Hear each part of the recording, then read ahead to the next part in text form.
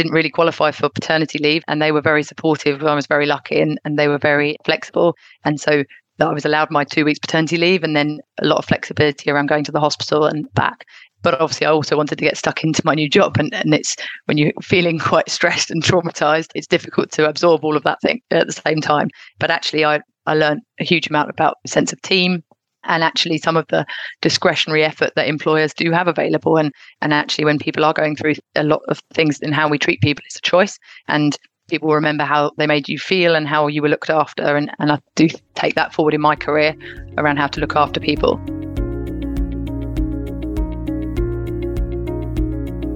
Welcome to the Big Careers, Small Children podcast. My name is Verena Hefti. I believe that no one should have to choose between becoming a CEO and enjoying their young children. For far too long, amazing people have found themselves stuck on the career ladder when they have children, which leads to gender inequality and the same stale, mostly male, middle-class people leading our organizations. We need to change this. In fact, my hope is that many of you listening to this podcast will progress to the most senior leadership positions possible, where you make decisions that make our world a better place. Beyond the podcast, I'm the CEO and founder of the Social Enterprise Leaders Plus. If you want support from brilliant, like-minded peers, join our events, or find out about our world-class career development programs, then sign up to our monthly newsletter on leadersplus.org.uk/newsletter. You can also apply by 17th of October to our Fellowship for Ambitious Working Parents in NHS, and we will open applications in 2023 for our cross-sector fellowship program again. Today's conversation is with Lucy McAuliffe. She is the Stations and Security Director at Network Rail. We talk about premature babies, having twins and then a third child on top of that, and being the only parent at the school gate working full-time. And of course, we chat about dealing with assumptions you might face as a parent in a same-sex relationship. Enjoy the conversation. My name is Lucy McAuliffe. I currently work for Network Rail as Stations and Security Director in the Southern region. So I'm responsible for some of the major rail stations in London and the South East, and a large operational team, keeping our passengers safe as they go through our stations and providing great customer experience. And I've been there about 18 months. I've got a career in transport, so I've worked in bus, coach, rail and aviation, so a lot of transport experience. And I'm also studying for an executive MBA at Warwick Business School, I'd like to say on the side, which is probably indicative of our time management challenge. And I'm also a mum to 3 children under 5. So we've got twins, a boy and a girl who are 5, who've just finished reception, just starting in year 1, and a 16-month-old baby boy. Lovely. And what did you used to believe about combining a big career with young children that you have changed your mind about? Good question. So I think I knew it would be, stressful. I hadn't quite anticipated the level of stress, I suppose, that trying to, have both a career and small children entails. So there's a lot of logistical challenges and a lot of unpredictability. I suppose if I'm honest, I didn't always believe that I would have children. So I thought of, I knew I was gay, but I never realised that I would be able to have children in the way that we've managed, which is amazing. So it was never a given for me. So I think I always pushed my career and pushed in doing what I enjoyed. And I enjoy my work. I love my role and the career I've had. And so it was always, if it happened, then great, but it was never a given. And I suppose I always took on more and more responsibilities at work, and therefore have ended up in the position I'm in now. I suppose one of the other things that I had not anticipated is that it is possible. I think role modeling is really important, and I don't think there's lots of visible senior leaders with small children. And so I think it is the fact that I'm doing it or attempting to do both is important to share, I think, where I can at work and with other people that come in contact with. So yeah, thank you for inviting me today. Something that just came into my mind now, do you think the fact that you didn't have a preconceived model to step into, like a lot of heterosexual relationships will have, do you think that made it easier? As in, there's not that much of a blueprint for a 2-wife, 3 kids under 5 type life. Do you think that made it easier, or was it harder because you had to actually sit down and work out what it would be like?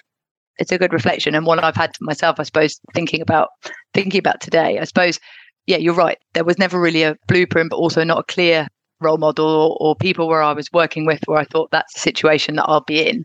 I work in a very male dominated industry, and it was never really something that came up in work conversations in terms of me starting a family. I suppose, yeah, it's probably made it harder when you've got children in some ways, like with all things. But actually, I think trying to explain that I'm the mum, but I'm also the full-time worker, and reflecting on the difference between the sort of school playground now with the twins going to school and the nursery environment, was a huge shift for me personally. So I used to always take my children to nursery and drop them off when I could. And it was just sort of normal that those parents were working, and the school playground dynamic, which is a whole different conversation, but it's very different. I have to I get asked a lot, oh, I haven't seen you before. And, who are you? What are you doing at sports day? And that sort of a constant reminder that, it's a different dynamic. Interesting. I find this fascinating because there is such a pressure, because of course on the rare days where you do end up going to school to drop off, I'm not saying your days are rare, but yes, in my case they are though. Yes. So when you do go to school and you drop off your kids, there are always, most of the other parents there are people who drop off their kids every day, and so yes. you're the odd one out. Yes. How do you respond to those often well-meaning questions of, oh, so what is your child wearing on Diversity Day? And, oh, yeah, what are you doing at the sports day, which you usually have been given 2 days notice for? What do you respond to in those situations? Yeah, so I was thinking a lot in the work context, I suppose, around how I deal with being a parent in the work context. And then it prompted me to think, how do I deal with being a full-time, employee in the school context? And I think it is really difficult. I think there is a lot of pressure and judgment if you seek it out or if you allow that to worry you. I think I'm quite honest, so I'm always very clear and direct in both environments about who I am and what my situation is. So I will accept the fact that actually they will have seen my wife at the drop-off more, which probably confuses them more. But I think I'm just quite, I suppose, matter of fact about the fact that, yes, I'm working and actually I'm really happy I can be here today dropping off. But actually I'm not answering to anybody in that sense, because it's all a balance. Well said. Your twins were born prematurely, I think. Can you talk us through that moment, what it was like, and perhaps what you've learned from it? Yes. So I think it's first worth making it clear that our twins are a result of a long and difficult IVF process. And whilst, that's a miracle in itself that we have them and our third child, their birth came on the back of a lot of worry and difficulty and the whole process of the IVF journey, which is very personal to everybody and very challenging time, I suppose, for our relationship and for our mental health. And so the fact that then they were born prematurely was a big shock, I suppose, firstly. So they were born 8 weeks premature. So yeah, huge shock, quite a traumatic experience. And then they were in hospital for about 4 weeks after they were born, over Christmas and New Year. So their first Christmas, we were in the neonatal unit in hospital and just in a little bubble, really, just grateful that they were okay. It's hugely emotional. And, my wife and I were also, there's not many things that will make us cry on a regular basis, but anything to do with prematurity is definitely a trigger, just because they're, the world of the neonatal unit is so amazing, the care. And if there's a reminder about how great the NHS is, our experience there was just second to none. But you are in a little bubble and it gives you huge perspective on what's important. So it gave us, the twins were obviously kept in overnight. We had to go home. And I think that's one of the hardest things. And so we used to sit there for sort of 15 hours a day in there, just in this, uncomfortable chairs, just being with them and just hoping that they'd be healthy and okay. And the one thing you want is to be able to bring them home. And so a lot of the parenting pressures around milestones and, buggies and breastfeeding or bottle feeding and all of that sort of goes out the window, because actually what's important is that they're okay. And so, yeah, we're really lucky with the care and the fact that we were able to bring them home in the January. But yeah, very difficult start to their lives. Yeah, I can imagine. I'm sorry you had to go through that. I'm sure it's a very tough thing to do. And you've obviously combined that must have been an absolutely horrendous time, and at the same time also very special, because it was the first time you were together as a family. Yes, how did you deal? And you were in a big job. How did you deal with that? Like suddenly out 4 or 5 weeks. You can't work, I presume. I've never been on a neonatal intensive care unit, but no, you can't work in there. Definitely not. And I suppose in some ways we were fortunate that it was before COVID, because actually it made it much more difficult for those parents now. And we have deep empathy for the fact that only one parent is allowed to be there, for example. We were very lucky. But I was working during some of that time, and I was in a tricky position because I just started a new job. So I just moved to a new employer and I was about 3 months in and didn't really qualify for paternity leave. And they were very supportive. I was very lucky and they were very flexible. And so I was allowed my 2 weeks paternity leave and then a lot of flexibility around going to the hospital and back. But obviously, I also wanted to get stuck into my new job. And it's when you're feeling quite stressed and traumatized, it's difficult to absorb all of that thing at the same time. But actually, I learned a huge amount about a sense of team and actually some of the discretionary effort that employers do have available. And actually, when people are going through a lot of things in how we treat people, it's a choice.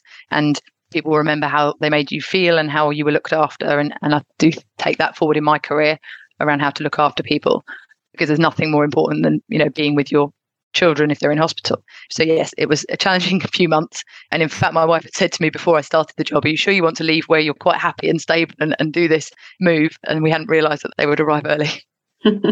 Yeah. I thought I had a few months. I thought I had until next year. It's fine. It is funny how children just mess up our plans. Oh, completely. In the most positive ways, yes. But also sometimes not. No. Unpredictable is definitely the key. Very true, very true. And well, it's all an opportunity for growth for us, isn't it? Indeed. I mean, not to diminish your experience at all, but yeah, I think you learn a lot from you don't have from the harder times in some way. Sorry. Yeah. No, very true. And I'm just interested. You mentioned about things that your employer did that you will still remember. And that you are now doing too, or you're trying to do if someone goes through a personally tough time. Can you elaborate a bit? Yes. So I think, I've been in the sort of leadership roles for over a decade and I've seen, the good, bad and the ugly. And I've been on the receiving end of much of those things as well. But I think it comes to the fore when you are especially in a senior position and then really going through something very difficult, how people react and how much support is offered. And so, as I said, I was very fortunate that I was some of that stress was taken away. So it was, don't worry about anything. You need to be at the hospital. We will do what we can to look after you. We want you to be okay as well. And I think that's some of the, people have a lot of pressures they put on themselves and a lot of things that, going through in their own lives that will absolutely impact work to some extent, but people won't always share. And so I think if we become aware of things, and if I do now in my role, whereas before having children, sometimes there's always that question about how much is, you haven't had to, suffer some of those things or be through some of the unpredictable illnesses and all of that sort of stuff. It does give me a different perspective and a different lens on leadership and I suppose empathy and discretionary effort towards my team as well. And it's so interesting that you mentioned this word discretionary. Basically, the stuff that wasn't in the policy is what made the difference, is what I'm interpreting. And I think yes, to some extent. I mean, I think it's all sort of a bit of a spectrum in some respects, isn't it? About how much you can proactively seek out and offer that is available, but the individual would never find. And so I think that's a duty on leaders to make that extra effort and say, right, what would I need to do to make this really visible? And someone else needs to fill in the forms or someone else needs to process things and not put that on the person who's suffering. On the other hand, some of it is discretionary effort, absolutely, and is not in any policy, yes. And Helen tells me that you are extremely passionate about outpost-based working. And I think that's really interesting because everybody talks about it, but I haven't met many people who actually openly say, yes, that is what I'm doing. Can you tell me a bit about what it is and what it means for you in day-to-day life? Yes. So I think, as I said, I've worked in the transport industry for a number of years and it can be quite governance heavy, and certain organizations, can make some of the way we go about doing things more than the output. So actually the processes ends up being more important. And I think lots of people have experienced that in their working lives. I mean, for me, the outcome is the most important thing.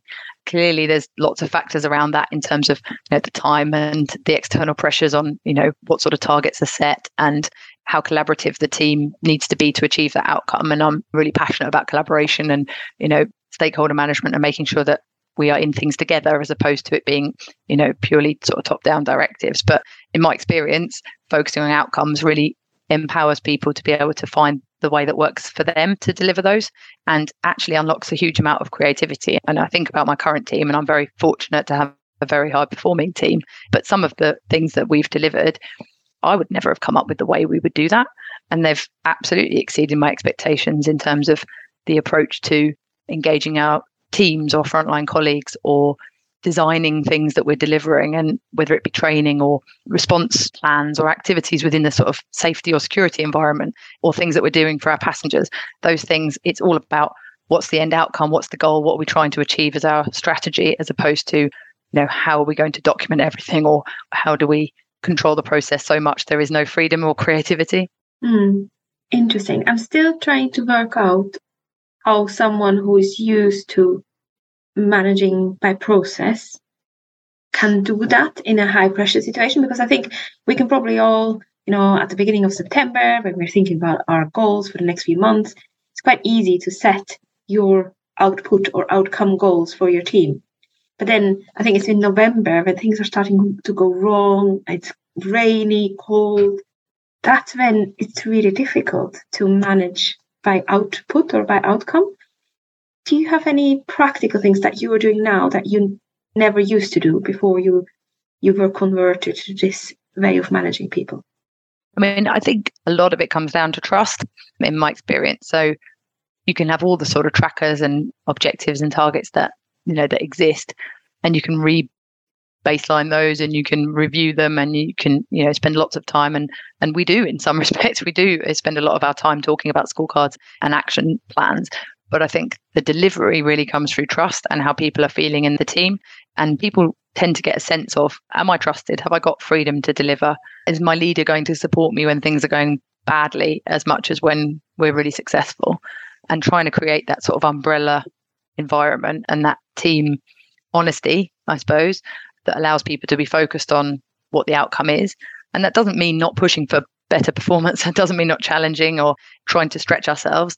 It's definitely in being ambitious. We talk a lot in our team about ambition, and that comes sometimes at a cost as well. So we've got to temper our own ambitions with what the reality might be of the landscape. But I think it's a team effort, and that has got to be throughout the years together, as opposed to sort of just short term or process focus. Thank you for sharing that. Coming back to your home life, you are caring for twins and a sibling combined with the big careers. Just wondered, practically, what are your arrangements to make it work? Are you and your wife absolutely superstars at routines and everything is like a military operation in your house? I'm imagining, are you channeling your organization skills from transport into that? Or practically, how do you have a lot of nannies? Is there any survival guide by Lucy? Or is it just hard? It is survival. I think you're right, Verena. It is survival. So I'd like to think that we would apply some organisational skills to planning life. I think we come at it probably from quite different approaches. So my wife and I are very different characters and worry about different things, which can work really well or be quite difficult, because the thing that I'll be thinking we need to sort out will be a completely different priority for her sometimes. So we do have to have really good communication. So we do talk every day, and every week we'll plan the week ahead in terms of diary commitments and just logistical movement. So who's where? I'm back to commuting now, not 5 days a week, but definitely 3 or 4. And that is a big pressure in terms of the time. And sometimes that's more flexible and sometimes that's less flexible. And the same for her. She has to travel for work sometimes as well. And she's back from maternity leave and she's working 3 days a week. So there's pros and cons every week in terms of who's where. In terms of practically, so I think a work calendar and a home calendar is how we run it. We have a nanny now for 2 days, which is a big financial commitment. But actually, in terms of putting the children first and making sure that they've got stability every week and predictability, and somebody in the morning and after school is definitely helpful. And obviously she has all 3 children as well. So that's the step change. When people say about going from 2 to 3 children, the step change is you need a new car, you need more space, and the childcare costs go through the roof. But that's the reality. And so we don't have family locally. So Silke's family are abroad and my family are not local. So we've never had that reliance. So we've always been self-sufficient and had to work out a way of supporting our careers and our family. And so it's very personal, isn't it, what works? And some things work and have to change over time.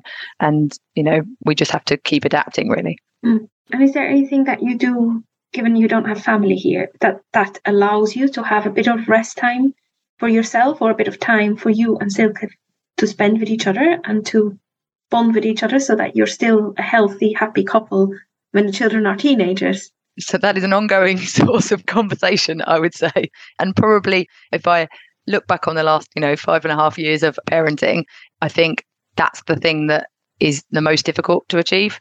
So I think it's very focused on, we're very focused on work and home. And obviously with the twins and then our baby now having quite different needs. So one of us will take, who knew that taking twins out was such an easy thing? I didn't used to think that.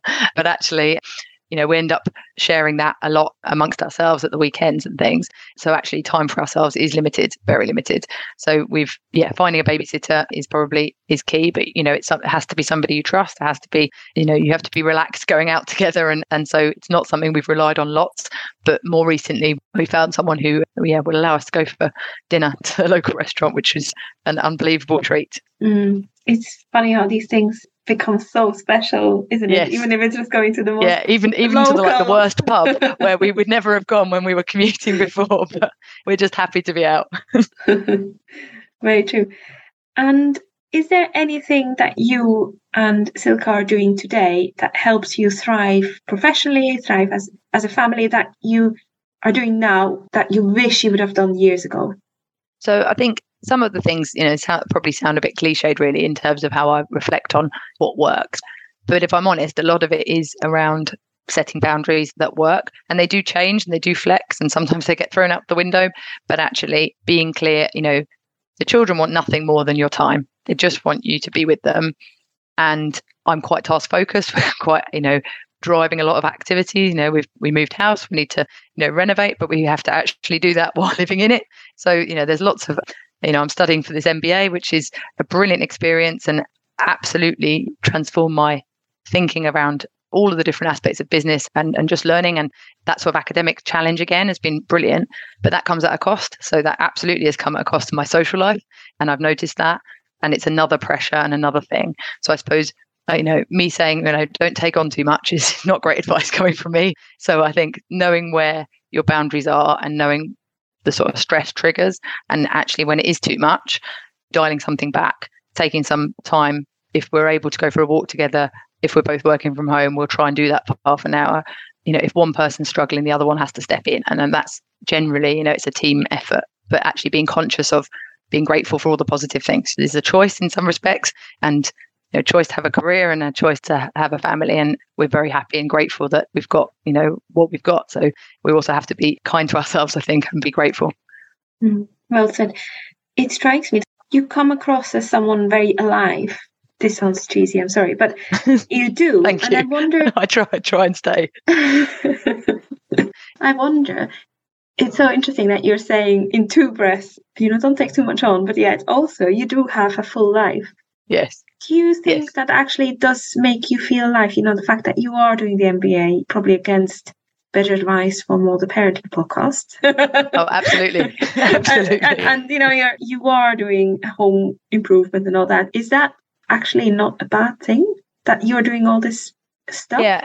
I mean, I think you have to recognize the toll it takes when you're tired. So I think some of, the things that, as I've talked about, I suppose from a social life perspective, this is a temporary state for me for, a couple of years where we won't be able to do some of the things we were doing together that actually refuel you to some extent as well. So that does have an impact.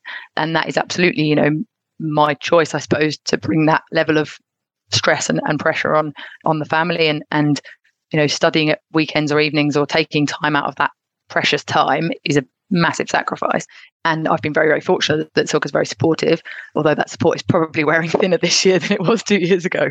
And so, you've got to be conscious of all of that. I think, yes, for me, having a variety of things in life is very important, and having activities to enjoy in both work and home is what keeps me going, I suppose. That challenge and sense of fulfillment is definitely through variety and some of that activity as well. And I think the kids definitely pick up on that. You can see that they see it and they come out with, as children do, all sorts of things that can either completely put you down or raise you up. And some age you'll realize it's totally conscious, but, I forgive them now because I think they're too small. However, but I remember a weekend where we'd painted our daughter's bedroom and we'd done something really nice as a family out and about. We asked them, before they went to school, what they enjoyed about the weekend. And she sort of said, having a cheese toastie. And I thought, that's the sort of perspective about, you can have all the amazing things if you want, but actually really what they want is very simple. And so I've got to learn from them, I think, that says there's less is more. That's so true. I have that same. I think we do really nice things as a family, but when I ask them what did you enjoy most, it is usually the ice cream, which they do have a lot of, but it is they really do value it. Very true. Lovely. And just touching briefly on the dynamic of you as a gay couple and any assumptions that you might have faced. When you had a baby, and I can't remember if it was you who was carrying the baby or your wife? No, it's my wife who carried them. Yeah. Yeah. Were there any assumptions people did make about you in a professional setting? And if so, how did you deal with those? So yes. And I mean, it was only our personal experience, but being a gay couple and then going through IVF, it did feel on many occasions that people could ask all sorts of questions, that many completely inappropriate, that you wouldn't necessarily hear being asked of a straight couple or a couple who were trying to conceive without IVF. I think it sort of almost gave a license that we weren't expecting to people to ask all sorts of different, quite intrusive, sometimes quite hurtful, quite personal things. And so, how did we deal with that? I suppose, I mean, in a professional context, I have to say, I didn't really discuss it too much, which might sound a bit crazy, but I think work was my sanctuary, and it was a very difficult time. We didn't know how long, if you could say, oh, actually, it's the next few months or it's the next half a year, but we didn't know how long it would go on for. And so it was a bit of self-preservation really that said, I'm not going to open up too much about this whole thing at work. Although friends and colleagues who I was close to, I would probably talk to a little bit. But yeah, people did feel that they had the authority to ask all sorts of questions. And I think that's reminded me as well that what you might think is an innocent question or what you might think is just curiosity, actually the impact on that person who's going through something, quite traumatic and might be feeling, on the edge in terms of how much stress they have, that consideration is really important. And so, yeah, there's definitely probably fewer assumptions in terms of my career, but definitely even as a mother of small children now, whereas in a gay couple, I think there's definitely a slightly different dynamic. That's because people aren't as used to seeing that. So it's important to be visible. Do you think having children changed you as a leader? Oh, yes, without a doubt. Yes. I definitely have more compassion and empathy now. I definitely have a greater understanding of the sort of longer term end goal in terms of what both myself I'm trying to achieve, but also with my team and with others. I won't sweat the small stuff as much, probably because we have zero mental capacity to do that anymore, because it's constantly tired and have to deal with lots of unpredictability. But I think, a sense of perspective and what's important is I've definitely experienced. And I actually have gone back and apologized to a couple of people who I'd managed previously who had several children. And I'd said, look, I actually really respect what you were doing back then. And I don't think I fully understood or had the same understanding of what you were trying to balance. And, just to give you that, and, they were really good about it. But actually, it's taught me that sense of perspective as well. Thank you for saying that. I haven't actually asked, is one of your children a girl or are they Yes, so boys? We've got, the twins are boy, girl, and then a boy. So yeah, 2 boys and a girl. So she's got 2 brothers, which we do ask her if, she did say she wanted another sister, but I'm not sure we're going down that route. Well, actually, I am going to ask you on that note. And you can, by the way, tell me if anything's too personal, but I'm just asking about the decision. So I had a 3rd child as well. Congratulations. Against possibly a better reason. So what was having a 3rd child like for you on top of the twins? Was it what you expected? Obviously, I can't ask you if you would do it again, because they can find podcasts online and that would be very bad. But what was it like going from 2 to 3 for you? Really hard. So I think with twins, so people ask me, can't believe you had twins, and, how was that bringing up twins? And I think all of the things that we had experienced, obviously because they were premature, so a lot of their milestones were at different times. So I think when sort of weaning kicks in at 6 months, they weren't able to sit up by themselves. So it was a very different experience. So I suppose from that side, bringing up our baby now, it's really lovely to have all of the sort of milestones and the things that you just go, oh, look, he's just a traditional baby. And he does all the things that we never had in some ways. So that's quite special. He also copies them. The twins had them, they've got a very close bond and they've always had each other. And he now has the benefit of, 2 5-year-olds to basically learn everything from. So the things that we think we had to teach them, we're clearly not teaching him. He's just got it nailed, and he's, taken his bag, and he would go to school if you gave him half a chance at 16 months. And so there's, lots of sort of sweet moments and positive things. But in terms of the stress, the stress of having another baby is significant. And, the disturbed sleep, the unpredictability, And as I've said, being almost split as a family sometimes, where one person has to deal with his needs and one has to take the twins is difficult, and it just reduces the downtime. And I think that from the sort of studying part, on the top of that, has definitely, I've seen the additional pressure, because time just blurs into one, doesn't it, really, with babies. Thank you so much for sharing that, and it fully concurs with my own experience. Oh, good. I talk too much about myself on the podcast, I see, so I don't want to go into it. But yes, it's definitely an additional layer of complexity, but also additional layer of complexity is correct. Often a beautiful layer, not always, but often a beautiful layer, especially when they start playing with each other. Yeah, when they play with each other, exactly. Yeah. So to conclude, can you share any practical advice you would give to your daughter about combining a big career with young children if she chooses to do so? Good question. So it's really interesting, because the whole thing about, working and parenting, from what I've found, is people talk about the parenting guilt and things, but it's almost, you can never do both to the level you'd like to do them. So there's always this constant compromise and being torn. And the things that I would have been able to do at work before having kids is much more compromised. And yet there's this whole other beautiful, amazing part of life. So she already looks at me and says, I want to work in the trains like you, mummy. So I think I've got that one nailed, really. But in terms of opportunity, I think they see us working hard. They see us trying to balance and trying to provide stability and a good home life and lots of fun and entertainment, at the same time as having jobs where actually some things are less compromising and we have to go to London, or I have to go and stay overnight somewhere or something. So they sort of see that balance early on. But what advice, I think, there's definitely something about finding what you love and being happy and not trying to achieve for others, I suppose, which I've, also got to reflect on from my own life all the time, that says, is this making you happy? And is this the right thing? And what do you need to tweak, or what do I need to do differently to just make sure that it's more sustainable potentially, or, that I seek opportunities as well. And that's what I'd hope that they see in the chaos. Thank you very much, Lucy, for this interesting conversation. Thank you so much. Thank you for listening today. If you enjoyed today's conversation, you might also like episode 36, where I talk to a group of fellows about expectations of mothers and how to deal with those. If this has been helpful to you and you'd like a practical community to support you, then consider joining the fellowship program on leadersplus.org.uk. During 6 months or 9 months long programs, you will get access to inspirational role models who have experience of bringing up kids whilst progressing their career. You'll get support with practical challenges, for example, workload management, or saying no, developing your vision and making a plan for your career and family life in a way that works for you, supported with a small group of like-minded people. You will access research on what causes career progression and how to implement this practically in the context of looking after young children, and you'll also be able to attend sessions with your partner if you happen to have one.